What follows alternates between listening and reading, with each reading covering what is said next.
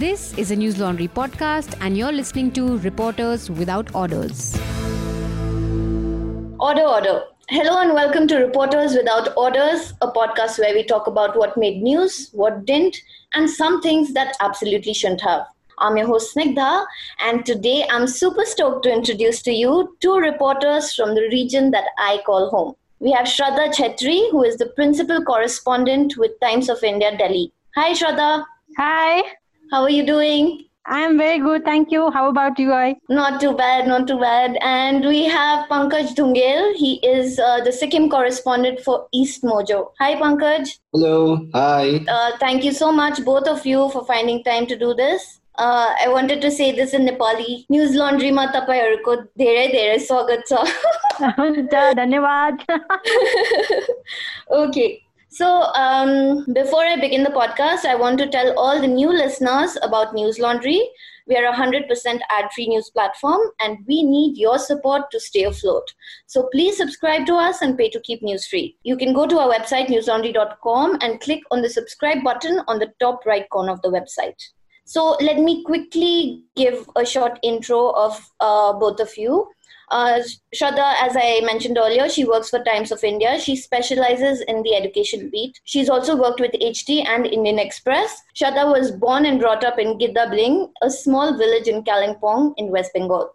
And Pankaj initially started as a sports writer for Star Sports and Hotstar, and he covered the 2015 Cricket World Cup. But in 2016, he decided to go back home, and he began working with Sikkim Express as a staff reporter. And though he covers almost all beats, he does specialize in environment and health-related stories. And he has been covering the COVID-19 outbreak in Sikkim. So, Pankaj, what made you return home? Probably the call for a good journalism back home, I guess. Sikkim needed some good journalism. I guess that's the main reason why I wanted to come back home, get my own flavor of understanding about my state. Right. And that's the reason why I'm back home here for the last 4 years. Right. And Shraddha, you are at home, even though you're based in Delhi right now, you're in Kalimpong, right? I'm so jealous. I was stuck because of the lockdown. So yeah, I think it's been, for me, it's been a blessing in disguise. Indeed. I'm quite jealous of you. I wish I was at home right now. Yeah, everyone is, Okay. So shall we begin with some bizarre news stories? Yeah, I think so. You want to go first, Shraddha? I think, obviously, I don't watch so much of TV. Like, I don't watch TV at all. At least the TV news, okay? Yeah. So, but that day, I don't remember which was the day, but it is so surprising that even in this period when there is pandemic, it's almost like a crazy situation. But our news channel their obsession with Dawood Ibrahim is so real. Like, I think, I don't remember which channel was it, but they ran an episode about how Dawood Ibrahim could be dead because he and his entire family had got COVID. Yeah, I remember that. There are important issues to look into, right? And imagine the kind of, other times I can understand, right?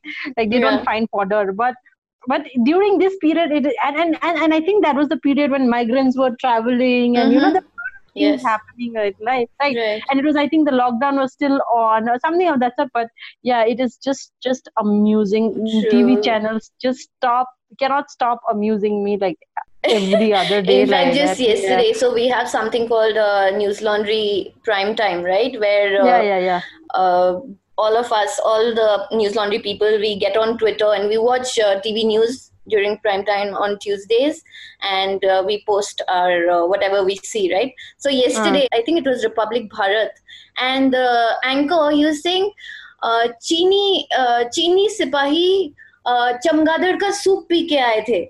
Like, basically, he meant that Chinese soldiers drank bad soup and came to the LAC. So we have stuff like that on TV news in India. I said, but I don't know why people watch it. Yeah, it's just amusing. I guess they watch it for entertainment, I guess. Yeah, probably. Yeah. So, Pankaj, what's your bizarre news? I think everything to do with COVID is currently it's quite bizarre in its sense, true. I think. Yeah. So I think the bizarrest of news that came to light here was two, I think, concerns that dealt with Sikkim. One was, I think, there were 2 people who were supposed to be taken to a facility quarantine. But apparently they got down at one of the junctions here at Devrali, boarded a taxi, went to the town, did some shopping, and then went for a quarantine. Yeah, that's like the bizarrest of things that happened. God. It's on police record though, and he was facilitated by a driver. I mean, the taxi driver who actually, got the information that these 2 folks were behind him in his taxi are actually from quarantine. Some are to be taken to a quarantine facility. Oh my God! He actually informed to the police officers, and he was given a very privileged paid quarantine for himself. The taxi driver. Wow, nice. Yeah, so I think for the longest time, people back at home in Darjeeling and Sikkim, because there were, I think Sikkim especially, there were 0 cases, right? So I think people were a bit laid back, if I'm not wrong. No, actually, when the lockdown actually initially began, people were a lot serious. They were very much into the game. Nobody's getting out. It's like a curfew. Nobody's out. It's all the desolate cities, streets, and everything. But I think once the COVID cases have actually started, and it's like lockdown 5.0 right now, right? Or is it unlocked? Unlocked, that's yes. Also a confusion. Unlocked, yeah, exactly. Yeah. So, given that scenario, I think with 12 positive cases supposedly in the state, people are actually making daily routines of their lives, going about street, doing their major thing, probably visiting a restaurant where, even though they're not really taking a lot of people in. But yeah, it's a quite normal scenario right now that the COVID cases are on the rise here. So the opposite has happened. Yeah. Anyway, so my bizarre news story is related to the Delhi riots, which recently have come back into news because the Delhi police has been filing charge sheets. So the most bizarre thing I found... Yeah. And the most bizarre thing was, you remember how Amit Shah talked about the chronology, Samajhiye, during the CA and RC thing. Yeah, so Delhi police has really taken that word chronology very seriously. And in the chart, they've mentioned like a chronology of events, like I think for 1,500 words or something, a very detailed report, right? And the most bizarre thing is that in this charge sheet, absolutely no mention of Kapil Mishra, the BJP guy who went to Mojpur and he made that very insightful speech. It was almost like a threat that if you guys don't clear the protesters, the DCP, exactly, and exactly, there was a police, there was a cop standing right next to him. So there is absolutely no mention of this guy in the charge sheet, which is very, very strange to me. And okay, now that we're talking about Delhi riots, listeners, I want to remind you that we have a new News Laundry Sena project. News Laundry Sena is an initiative by News Laundry where our readers contribute to a story that they want to hear. So the latest one is where our reporters Basant and Ayush, they're currently working on this investigative report on how robust and fair the Delhi police's investigation into the riots have been. And many of you might know that people like Safura Zargar, who's from Jamia Millia Islamia University, she's a research scholar, she's pregnant and she's currently in jail. And the charges against her are organizing a chakka jam, which as far as we as Indians know is a very legit and widely used form of protest, right? So, yeah, exactly. And there are others like those Pinjra Tod activists who've been arrested several times, but absolutely zero mention of Kapil Mishra anywhere. So Delhi Police's charge sheet has raised many questions and we want to get to the bottom of them. So please, if you want to hear this story, do contribute. You can go to our website and under the News Laundry Sena section. All right, so let's get started. Yeah.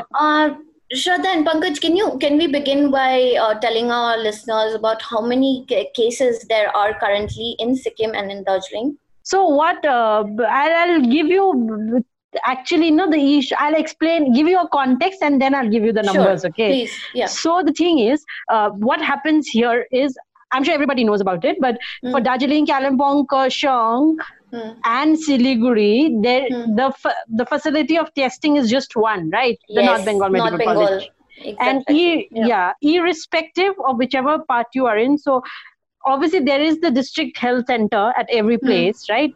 So they collect the swabs and then they send it, but obviously that the result takes time to come, right? And because so it's that all is going why, to one place.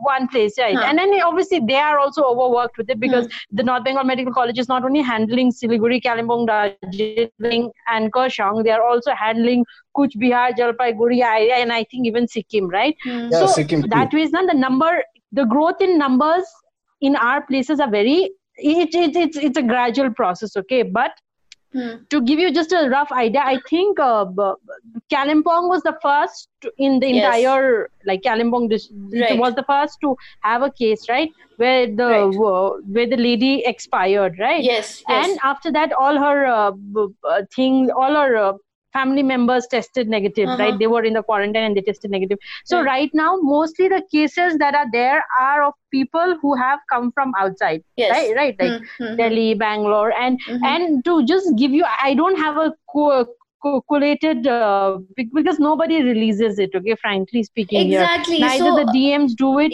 neither the block does it, so there is no clarity on it. But what I know of is, I think Kalimpong has around 10 to 15. I'm just giving you an approximate number, because I'm not because they don't release a consolidated data, right? I am told Darjeeling is also on that situation, and even Kurseong must be a little lesser, but but that is how the figure is, 10 to 15, and most of the people here, what has happened is, even those who have completed their quarantine, right, like 14 days, right, and after 14 days, obviously a swab is going to be sent, right, and so since the swab results are taking time, those people have been put further under, like, obviously you cannot let them, so they are also still under quarantine. So technically here quarantine is looking like almost 21 days, 22 days, kind of a thing like that. So no release of data. So and then so there is so you're absolutely right. From because even I was looking for the number of cases in Darjeeling, and it was so difficult to find official figures. The last report, I think this was 7th of June. There are currently 32 active cases in Darjeeling and Kalimpong Hills. I think Darjeeling town has the first case. I think yesterday or day before it was reported. That's what I heard. There are 3 positive cases from Naxalbari also. Right. I think that was the problem is that only. Even the DMs don't do it.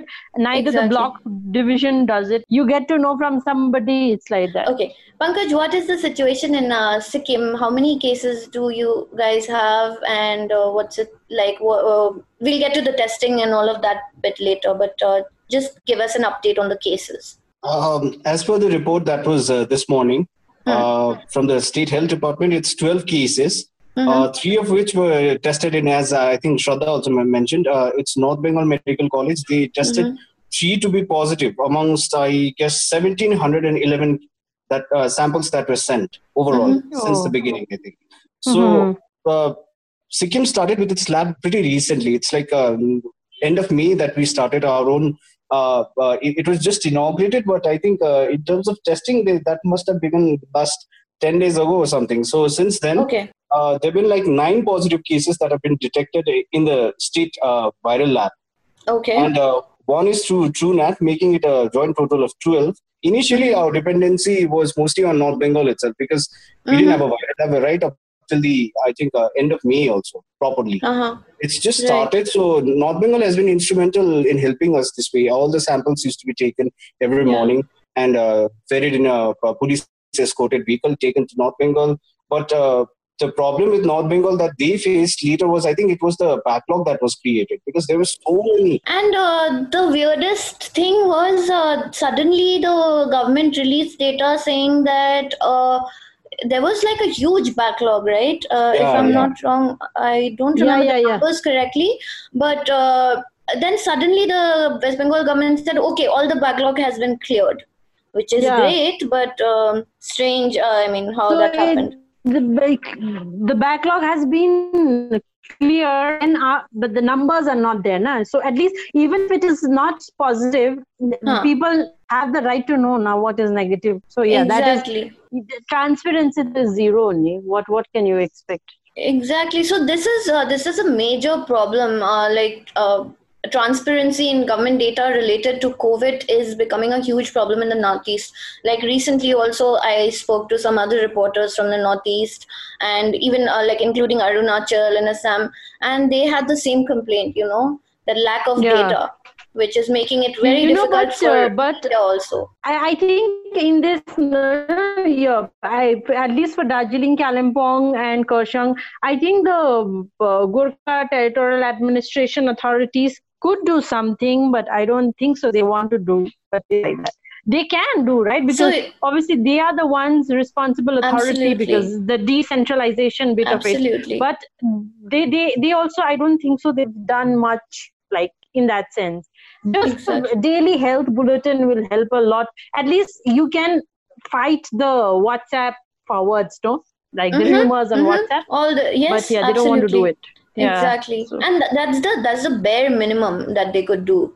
Exactly. Just take out numbers and give it. So first, I mean, we've just started the conversation and we already know that there is a huge problem when it comes to testing. Like now Sikkim has its own lab for testing, but until end of May, all the samples were being sent to North Bengal Medical College from all over Darjeeling, Sikkim and North Bengal. Like I think North Dinajpur has the highest number of cases, right? Cases, that's what I have also heard.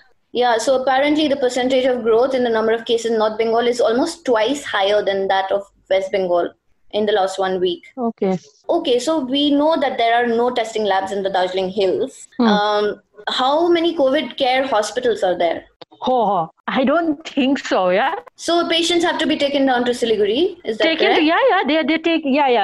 The district health centers, like about CC. If for Kalimpong, I think the Kalimpong hospital, there are people responsible for it who ferry passengers, because I think the first woman was also taken to, because she was critical. So the one who died in Kalimpong, she was taken to Siliguri.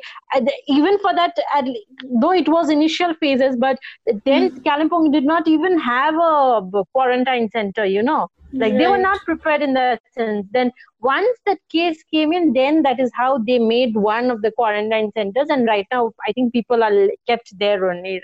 So it's that bad. Though all of us who come from the region will be aware on how bad and how poor the health infrastructure is in our place. Absolutely. But I think this has just, amplified in that sense of the term, like that. It's just, it makes people realize that, where you are living at. So it's pretty bizarre in that sense of the term. And people don't want to do anything also. So that's again amusing. So, Right. Pankaj, what about Sikkim? How many COVID healthcare facilities are there currently? There's one devoted hospital that has been devoted as a COVID hospital. That's South Thutuk Namgyal Memorial Hospital in Gangtok. Okay. I'm actually barely a couple of 100 meters away from it right now, and still it's like a secluded location. The hospital is still functioning with its day-to-day activities that reach from the OPD patients to those coming in every day. So they've completely separated. Is there a separate building or something in the hospital? It's a separate entry to the building that has been designated for COVID. I see. It takes the patients directly to the 8th, 9th, and 7th, 8th, and 9th floors of the building, where it's a devoted COVID section for now. But given the scenario that's slowly, I think it's on the rises. Over the lockdown, and I think in due course of time, with people being more concerned about their health, I think there are more cases coming in which are non-COVID related, and those cases need a lot of handling now. Even though there are COVID cases happening inside the same hospital, so there is a proposal that is making rounds that could lead to the state having two of the alternatives. One is the STNM hospital premises is quite big. It's been it's been dubbed as the second AIIMS in the Northeast or something like that. I see. The infrastructure is so huge, so big. Okay. Right? But the structure is big, but the facilities inside the hospital are still something that lacks. So what they are trying to imbibe upon is more towards another section of the hospital that will be only COVID related. I see. But developing that in due course of time, because the viral lab took us like 4 odd months to complete. A whole structure for a hospital to be set up again, it would be a catastrophe given this particular scenario right now. Exactly. I think, right? And apart from it, I think there's also some form of proposals that is making rounds is the Central Referral Hospital here that's run by Manipal. It's private based, which has like 500 odd beds at its disposal. So that hospital is currently being flooded by all these patients who are being referred down to the private hospital. The government has actually stated that they'll be taking and handling all the payments for the low strata of the people, but there is no notification or anything that has been released right now. And I spoke with the public relation officer of the hospital a few days prior, and they were saying it's a haphazard situation. That's the word he used. Haphazard kind of a situation where all the people in the state are actually heading towards down to Manipal, but the treatment is still something of a problem because surgeries can't happen, no major operations can happen. A devoted treatment is something that is not being catered to. Patients are mostly coming in and probably getting out on the same day because probably the patients also don't want to linger on in the hospital. Yeah, these are the non-COVID patients you're talking about, right? Non-COVID, yeah. So that is become like a huge problem even in Delhi. I mean, in spite of the 2 months-long lockdown, we figured out that we're still not prepared. It's the situation here itself is so bad, and this is the capital of the country. So I really wanted to tell our listeners that people who live in the Northeast, they have a huge problem when it comes to any healthcare facilities, like anything major that people suffer from, any major operations, proper treatment. We have to, because of the lack of health facilities in our region, we have to go to bigger cities. And this is only being highlighted right now during the COVID situation, but this has been a problem for the longest time. And I don't think the government has done much so far, right? I mean, when it comes to making like a proper hospital or a healthcare facility, at least Sikkim government, I think it's still doing its own thing. But when it comes to Darjeeling, even though the West Bengal government gets so much revenue from the Darjeeling Hills, from the 3 Ts, timber, tea and tourism, but still, there's barely any development on this front. Now coming back to the COVID situation. So I wanted to ask, like, for the longest time, we had really low cases all over the Northeast, right? Even in Sikkim, we had like 0 cases for the longest time. And then suddenly now the cases are going up. Obviously, one of the reasons is the migrant, movement, people coming back home and leaving and all of that. But are there any other reasons? See, I think all the 12 positive cases that have come to light, these are stranded people who are elsewhere across the country itself. I think we have now 4, 5, 6 cases from Delhi. There could be around, I think, 2 cases from Mumbai. A couple of more cases is from Bengal and Odisha. So making it a grand total of 12. Even people coming in from Hakimpara were stranded for months at a stretch, and finally when they actually made their return back home, they tested positive. So that's exactly what's happening right now in terms of I think with regards to COVID, but non-COVID related. Not related to the stranded scenario. There's no reason for people in Sikkim to panic over the longest period during the course of all that lockdown that we had for months. Right? There were no cases here, and even right now, it's not a cause of concern that. And apparently all the people have been mentioning that Sikkim was pretty safe until it decided upon bringing its people back. That was a huge political argument that went through with regards to it, as to how the facilitation was being monitored and everything. Because the state health department here, the Director General, Dr. Pempa Chiringuchia, he mentioned to us not very long ago that the embargo that the health department wanted on number of people coming into the state was at 200 per day. Right. But the state evacuation cell, which was responsible, which was a constituted committee that came into existence during this whole lockdown period itself, they facilitated close to 856 people from Delhi through the Shramik train on one go. And all those 800 people had to be brought back to Sikkim, because they can't be left at Siliguri. Who's going to keep them at Siliguri, right? Yeah. So when they had to be flooded in, and another bunch of people, or another 800 odd people coming in from Bangalore, 200, 300 odd people coming in from Mumbai. So all those put a pressure on quarantine facilities to a great degree. And it's in these quarantine facilities itself where all these cases have actually been detected also. The first case when it came to rise, I think this was in Rabongla in South Sikkim. The panic that generated over the first COVID case was so bad that the volunteer catering services that were helping the quarantine facility at that point, they sealed off. They left the premises and they didn't want to cook for like over 2 days or something. The whole district administration had to intervene, counsel them how it's safe for them to still carry out work. But on the contrary, what these large number of people has actually paved the way for Sikkim is the paid quarantine facilities. The paid quarantine facilities are mostly in hotels. And hotels were actually not in business for the longest period of time, do have a business of some sort, at least at around 1,100 rupees per day per patient. That's how things are running right now. See, Darjeeling, Kalimpong also, I think the most cases are people who are testing positive are the ones with travel history, right? But I believe recently there was a case in, I'm forgetting, but it was either in Samthar or Nimbong, okay? So she was, one of them was, obviously she traveled from Delhi, so that was fine.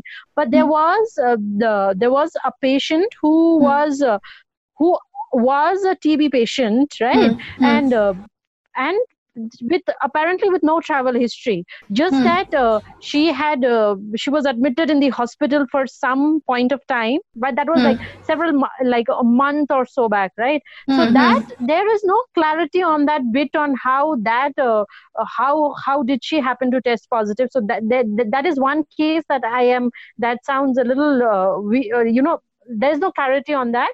And also the ones in Kalimpong, the civil defense volunteer, the civil police, that you know of. Yeah. So she was, I am not sure whether they had a travel history or not. So, but apart from these two, I think you can call it one of the rare cases as such. But others are mostly who've come back and who were stuck due to people had gone for medical help, and then when they came back, that's how they contacted, and that's how it has happened. So it's mostly Kalimpong and Gurubathan and these few places have now few containment zones and all, right? So I see. That way, most of them are the ones with travel history who are coming back home. Right. And so that's what I was reading about it, like in Darjeeling and Kalimpong, people who were coming from red zones, they were sent into home quarantine if they were not showing any symptoms. So that could be one of the reasons. There was this entire, when that initial period started, when the first Shramik train started coming, and even before that. Right. So, it is not difficult for anyone to travel from Calcutta to Siliguri, right? It's hardly like a 10-12 hours journey. What was happening was obviously, and people were desperate to come back because considering the situation there, people were out of money, out of job, So even before the special Shramik train, which GTA facilitated and all that started, there were people coming in, and then there was no monitoring, right? People were just entering, people were just coming. And that was the point. Then in my village also, I was very flustered because every time I would hear that somebody's come, but compared to what a village is, compared to what a city is, village life is different, right? Absolutely. You really cannot have that entire system of having a home quarantine, I know. Because it's a very social kind of a place. You cannot, there's no nuclear community. It's very community oriented. Yeah. So that way, then there was like we were very worried, and because I was also specifically very flustered right. So I you don't know exactly, right, when who do you actually approach and who do you actually.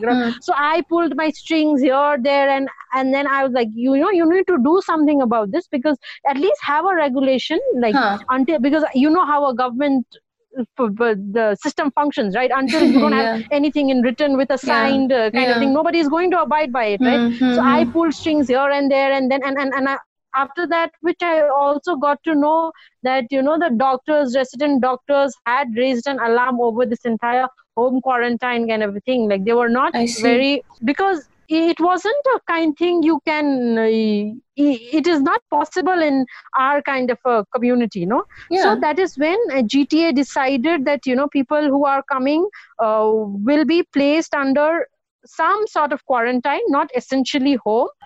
So, and that is when the decentralization process happened. When the GTA from the administration, it moved from the DM to the block, then to the panchayat, and panchayat then handed over to this Samaj, right? I don't know how to explain to that. Right? So that is, and so in every place, I think it's an RWA system in Delhi, a particular place, there is the Resident Welfare Association. So in our place, it is called Samaj. So that is when the responsibility, when it passed on to them, then each of the Samaj decided that, okay, we will have one designated center as a quarantine, and we will place people there when they can't return. And once we get, so that is how, but so, it really took time for people to realize it. The process of getting back people had already started. There wasn't a mechanism in place. And then GT also came up with a guideline kind of a thing. Right. So that for everything, it took time to actually figure out on how they're going to do and what they're going to do. So right now, I think because the influx has already happened. So now I think, each of the community has on their own, and with the help of the local panchayat, they figure out they're going to do about it. I heard in Darjeeling, but like in Sikkim, there are these hotel or like paid quarantine thing.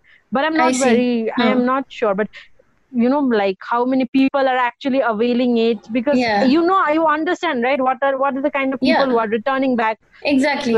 People who have actually lost their jobs, and you cannot afford for a hotel paid for. Paid quarantine is something which is out of the reach. So Right. Pankaj, what has it been like in Sikkim? Has it been way more structured and systematic when it comes to dealing with people who are coming back home from other places, including red zones? No, actually, the numbers when it was less initially. It was a pretty organized affair. But once the numbers actually started increasing and people thought this was the only option wherein you have to log into the state portal, and through it is the only way where you can be facilitated to come back to the state. Because I've been covering news with regards to the evacuation cell also, and they term it as the Rambo style of coming back to the state. The Rambo style here, where people have no idea who's coming. People just turn up at the borders and they claim themselves to be from Sikkim. I see. But it's also actually highlighted a glaring concern for Sikkim, which is actually pretty newsworthy, and it's been making rounds here for the last whole week, is a case with regards to one young girl by the name of Shushmita Subba. She's a 20-year-old who used to work as a sales girl in one of the local brands here. I think it's a national brand, not a local brand. So what happened with Shushmita Subba and her family was she has a family of 4. She has a younger brother who's 12, both parents. Okay. So they reached Siliguri at around, Rampur at around 8:40 at night. That was on June 6th. No, June 2nd. Achha. So since then, what happened was when she came in, there was no record of her in any of the documents that the district magistrates and the police deputed at the borders were having. And when she inquired that she had actually made went through the portal and did her registration, come back to the state, it was learned that Sikkim is only taking in those people who have a voter ID card, Sikkim subject, which is of the erstwhile Chogyal regime. Right. And the certificate of identification, which proves any Sikkimist to be a part of India or Indian, right? I see. So this is why Aadhaar card was not valid. I think I read it somewhere. Yeah, I wrote Sikkim is not accepting Aadhaar card or something like that, right? Yeah, so we're not accepting Aadhaar card as a medium to take in residence. So that girl is till today, as we speak, also she's still stranded at the border. Okay, the first 2 nights she actually resorted to staying in one of the makeshift meat shops that was right across the border. Her whole family stayed in that shanty kind of location for 2 nights, and later they were facilitated by one person who was pretty popular across the National Highway region. He's called Pire Bubu. Bubu being brother here. So this Pire fellow, he actually he was the good Samaritan in this case, and he actually housed his family, irrespective of them being tested or not. Wow. Taking their concern into pride. Somebody who's across the border, who's got no concern for those people, who doesn't know those people, is actually showing some form of humanity in his angle. But the authorities here at our end, and even the politicians, are making a game out of this whole scenario, because Aadhaar is not a residential proof. What the argument they're putting across is, I think just last month we had a case where there was a Bangladeshi national who came to Sikkim and who had valid Aadhaar card and everything. And so that's just one, I think, one case that came to light. But that doesn't, I think, undo all the efforts that have. Exactly. Making Aadhaar card a valid document, right, across the country. I remember, this reminds me of, I think a month ago, I think Delhi government had related, there was some tender or something of that sort, some official document or ad actually, that the Delhi government had released. And they mentioned Sikkim as a separate country. Yeah, they clubbed it with Nepal and Bhutan, right? There was a furor over it. Yeah, I remember. I mean, I feel pretty sorry for the person who's actually, suspected with regards to that the case. But it was actually not his fault at all. True. Because the fault actually lies in the union government itself. Because indeed, I think none of the documents, even in the Home Ministry and their websites, which should be updated at 2020, 45 years since Sikkim got its, Sikkim merged with India. Yeah. There are documents that date back to 1968, all of which state Sikkim to be part of those 3 countries on the eastern side. That is Nepal, Bhutan, and Sikkim. And that's how the whole situation dealt. And I think the union government jumped into the equation. I think I read a Twitter handle of some BJP top leader, condemning the same act done by the Delhi government. I remember. Realize it's actually an amendment that should be brought by their own government. Absolutely. Right. Delhi government just played with that same document that was in the union government. But that put things in a perspective, and the politics with regards to the same took a different turn here, because there were people, I mean, those in the government, the chief minister went on to condemn the stand. We put a question on the ruling party, ruling Sikkim Krantikari Morcha party, that if they would actually propose or go after a memorandum or some sort of an understanding with the union government and make these amendments. Yes. There was a different party who actually dealt on the line that if Sikkim was never a part of never a part of India all along, we actually have the privilege under the Article 371 Act, which protects us to go back as a country. These are like very big remarks that are made at a national front, right? Anyway, Shraddha, coming back to Darjeeling, obviously the tea industry was already in shambles, even before all of this happened. It's doing so badly. My dad also is a tea planter. So I know, it's really bad. The situation is quite bad, and this pandemic must have made it worse. So, what's going on? Is there any? I really want to know if West Bengal government has extended any special relief package for tea garden workers in the middle of this pandemic, and has work returned? No, nothing. Right? Work is, because I remember. I think it was when the second lockdown was. Lockdown 2.0 or lockdown 3.0 was a little relaxing. Then there was these official notifications where people were opposing, where the tea garden workers were asked to return back to work, right? I think for them it's nothing. I think now they are back to work. And I don't think so there's been a relief packages or something. It's like, people, NGOs, organizations here and there who's been helping, it's civil societies and individual groups who've been coming together and providing relief and help packages. Yeah, I don't think so there is anything being substantial that has come from the state government. Which is shocking considering the amount of money they make from the tea industry in Darjeeling. So also tourism. Like I just read recently that the Darjeeling Hotels Owner Association had decided to suspend operations during off season, but now they've reverted that order. Right? So a lot of people are very happy that tourism will return to Darjeeling, and apparently Darjeeling, Kalimpong and Dwar's tourism supports around 50,000 or more jobs. A section of the people are obviously happy, but what does this mean for Darjeeling, which is already, I mean, we already know that there is no health infrastructure at all. Like all the COVID patients are having to go to Siliguri. Testing is happening in North Bengal Medical College. There's absolutely nothing. So what does this mean? Like, since the entire decentralization process happened and responsibility is being given to the people, right? People of the community. So I think it is not no one, and considering on now what is happening because of people coming in and all that. So I don't think so. They are just the entire revival of the tourism industry is going to happen anytime soon. I don't think so. People are so scared and so petrified that they don't want to. I am not very sure that they are going to allow tourists to come to Darjeeling Hills anytime soon. At least, till there is something concrete, like the COVID curve is like flattened. I don't think so that is going to even happen right now. I think with what the hotel industry agreed on is because the authorities, I think, decided on some relief, something of that sort. That is rare, but for me right now, looking at the situation, I don't see tourism industry, economy reviving anytime soon. And considering the kind of the lack of healthcare that is there in our place, that is not even an option to think about, because we cannot cater to our people. How are we going to cater to outsiders if anything happens to them once they are here? Exactly.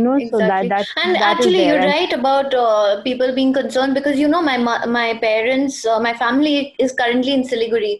They went there for my grandmother's treatment, like in winters, and after that they've not been, but now they want to return, right? And they just heard that our neighbors who also, like, they were in the UK or something, but they have a house right next to our house in Kurseong, and apparently they came back all the way and they were forced to return to Siliguri because the villagers from Montevideo, like the locality that I'm from, they refused to let them come to their own house, which is quite shocking. That this is also this is another problem in our place. It's fine, right? Like, there's been a decentralization. The people have been made surveillance. Like, I have been made part of the surveillance group, but sometimes what happens is obviously I know everybody is worried and all that, so that rationalization bit of it goes out of the window. So this is also another major issue here. But I don't know. It's like now individuals are trying to address it, but this is a major issue. So it's like community surveillance has its own pros and cons also. It's there, So even, this has been a major problem. Right. Even I think two nurses who are from Darjeeling, I think one is from Tindhare, one is from Lebong, if I'm not wrong, and they were both working at North Bengal Medical College, and they were treating COVID patients, and both of them tested positive, right? And after that, they suffered from so much social stigma, like their neighbors refused to, one of them had like a small child, and she wanted somebody to take her child, and the neighbors refused, So that has also become a major problem. Is it the same in Sikkim, Pankaj? So Sikkim has this scheme that resonates as a Chief Minister's scholarship program, and based on scholarship scheme. So based on that, there were I think 56 students from various parts of the country, probably inclined more towards the northern side of the country, studying in Uttarakhand and all these places, and even Rajasthan. So there were these school students who had to be ferried back home. And this was in the initial phases of the lockdown, nearly 3-4 days into the lockdown. So they had to be facilitated at a place called Assam Ningze, which is roughly 30 minutes drive from Gangtok. So they were placed in a very secured facility. It's for cooperatives, society of different cooperative union. They had a premises there, and when these 56 students were housed inside that premises with twin sharing facilities and everything, that evening when these students were brought, the whole of the village actually gathered in front of Sikun, creating a ruckus and a chaos kind of an environment, urging the authorities that you cannot have a quarantine facility here, you cannot bring COVID here. God. So that started the buzz. But the good part about that scenario, I think coming in very early into the case, there's not much of stigmatization that is being surrounded with people right now. Yeah, people did hide their travel history, went back to their home, but people acted like this village police kind of a situation where people were actually informing the subdivisional magistrates about the scenario where somebody is actually traveled from foreign country or maybe even the other parts of the country, here in India itself. And when they came in, I think they informed the authorities, and keeping away the stigmatization, I think it's meant, it's actually generated a better solution wherein it's actually the informations are going through the authorities and they have been adequately being facilitated in the quarantine facility. Right. So in terms of stigmatization, there's not much that big of a fear, but yeah, fear do engulf in many rural areas. I think I visited West Sikkim yesterday, where more cases sprung up in Gyeongsa near Gizing. So, so what happened there is like when we were traveling back, I stopped at a little pawn shop, roadside shop, and when this woman, she was so concerned about her place, if the virus, the positive cases were from her place. So there's that fear inside the people, but still they have this, the belief system wherein they say that probably Sikkim has been COVID-free was COVID-free largely because people inside the state are not infected. It's the people who are coming in from outside the state who are infecting the state. So it's a clear-cut mindset for the people. Right. That actually helps us in fighting back in a great deal also. So any person who's coming in is either directly taken to the quarantine. It's the quarantine's concern if somebody turns up as positive, and adequately that person is shifted to the hospital and treatments are done. However, we do lack in one particular concern, which is kind of big right now, because I think the first COVID patient, his case came through around May 23rd, 24th, if I'm not mistaken. So since then, I think he spent almost 3 weeks now in the hospital, in the isolation ward, taking all the treatments. But his viral load is still not coming. He survived the thing so far. But when the first case is not being cured, I think that's where our concern should be, on the more medical side, rather than being worried about all the stigmatization that could happen or follow through. Right. So, I think now it's time to wrap up. So my last question for both of you, since this is News Laundry, I have to ask you this. What do you think of big media's coverage of the Northeast region? And you can take this one by one. Like, Shraddha, you can go first. You really want me to answer? Yes, of course. It's important. Yeah. Okay. So, I am also part of that same cycle, right? But I think right now I'm in a position that I cannot have like major decision make. I don't have the major decision making powers and all. So I think being, since I worked in several newsroom, right? So even the people inside newsrooms do not have an idea on what diversity, what Northeast and our area is about. So since that is the reality, the representation of it also comes in that manner in our the print media, right? Like, so it's just that, and by far it's just the people from the community gets highlighted for certain only specific things. Like, I don't want to right now point out what, where, and what are those particular things, but all of us know on what kind of representation happens, right? And we are of the least concern, provided there's like a huge kind of a thing, like, if there's like when recently when Shillong had come to when the riot had happened, right? And because there was a community outside, like a Sikh community involved, and the indigenous and an outside community being involved. So that kind of a thing. So it takes a lot for our issues, for the issues of the Northeast to be highlighted. It's just I can't. It's just a small thing somewhere. See, for that matter, that recently what has happened in Assam, the oil. Yeah, it's huge, right? True. It's huge. Yeah, it is. Yeah. Nobody, apart from what the incident reporting that have been happening, imagine the kind of environmental damage that is happening. But exactly, I don't think so. Any one of us have devoted like an entire page on to say, see, boss, this is going to be bad. This is going to have a very implication far and wide later also. But it's just like small somewhere, So it's like that, and I don't know what is going to change. Me being a part of the system, I don't know what is going to change. How is it going to change? Yeah. No, obviously, I mean, I think that has to do with representation. We need to, big media houses need to hire more people from the region to even start understanding it. And maybe only then we'll see a change. But that seems like a very far-fetched, Yeah, thing. Absolutely. And what about you, Pankaj? What do you think?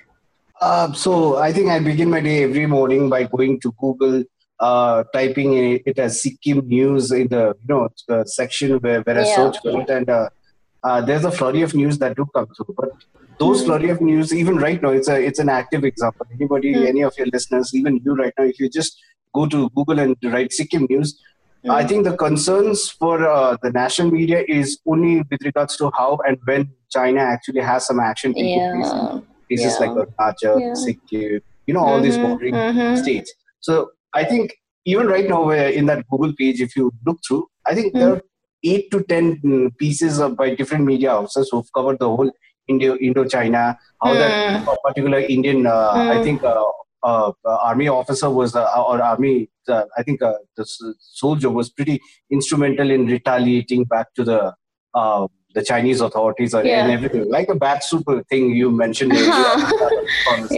That kind of stuff. Yeah, so the glaring concern for them is mostly inclined towards only China whenever it does happen, right?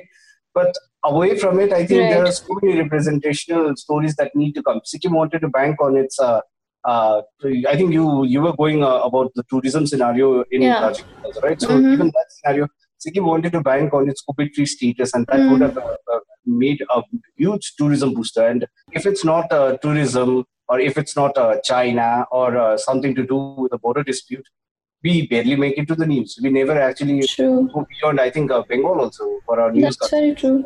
Yeah.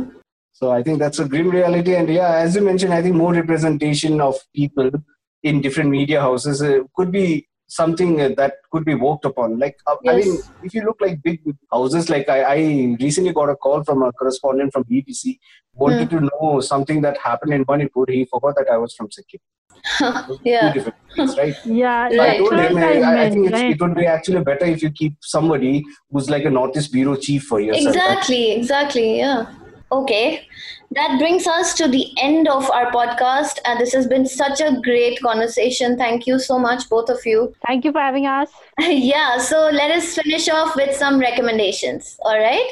Off late, I have been doing a lot of Netflix with my mom, right? So I think just to be like, just to de-stress yourself, I recently, just day before, I watched a very nice series. It's a Netflix original. It's called Chippa. Okay, everybody should go watch it. It's such a cute, adorable film. Yeah, just go watch it. I think that's what I can give you right now. What's it about? Can you tell us a little bit about it? It's about this young kid born in the in the streets of Calcutta, and it's about his journey on trying to read a letter by his dad, but it is written in Urdu, so it's his journey on how he's trying to figure out somebody could read that letter for him. So it's a beautiful journey, and so well shot, and the kid acts really, really well. So I think all of you should go watch it, because it just helps you. It just makes you happy. It helps you realize you don't need too many things in life to be happy. So Right. Thank you so much, Shraddha. Pankaj, what about you? if I have to make a recommendation, I think I watched Last Dance recently. That's a great series to watch. I mean, all the things that were going behind Phil Jackson's mind, and the whole basketball scenario. I think, given you guys are also from Darjeeling and I'm being from Sikkim, the whole of Northeast, all of these regions, we had this cultural trend that engulfed us in the late 90s to early 2000s, where everybody was a basketball fan. Yes, absolutely. Right? Yeah. So we had this whole Everybody scenario used to dress like that also, no? Remember? With those jersey, yeah. So where that culture actually started and began from is where the story is for, I think, Last Dance, with Michael Jordan playing the central role in the whole scenario. Chicago Bulls was something we never knew also, like a Bulls jersey and number 23 on your back, and you're like a hero everywhere, right? You go about. Yeah.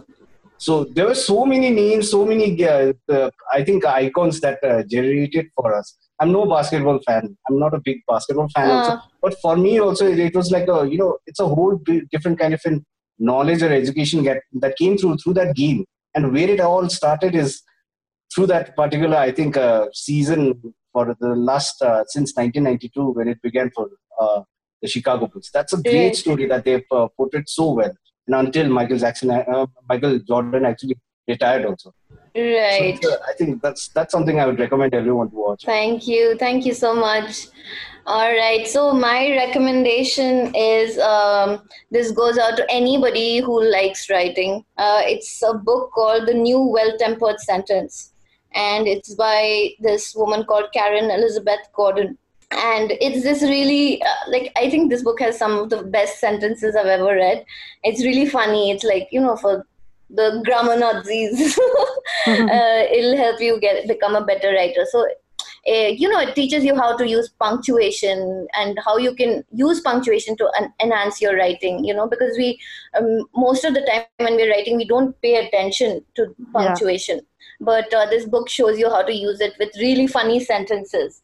And okay, so I didn't read out the entire name of the book. It's called The New Well-Tempered Sentence, a punctuation handbook for the innocent, eager, and the doomed. So I think everybody should get a copy and read it.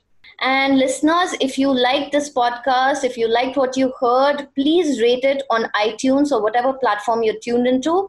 We also have a bunch of other podcasts like Hafta and Awful and Awesome. Better the rating, more the reach, and that means more subscribers, and that in turn means better content. So please do write to us at contact@newslaundry.com with Reporters Without Orders in the subject line. And you can also leave your comments on our Twitter, Instagram, Facebook. And we would really like to hear your feedback.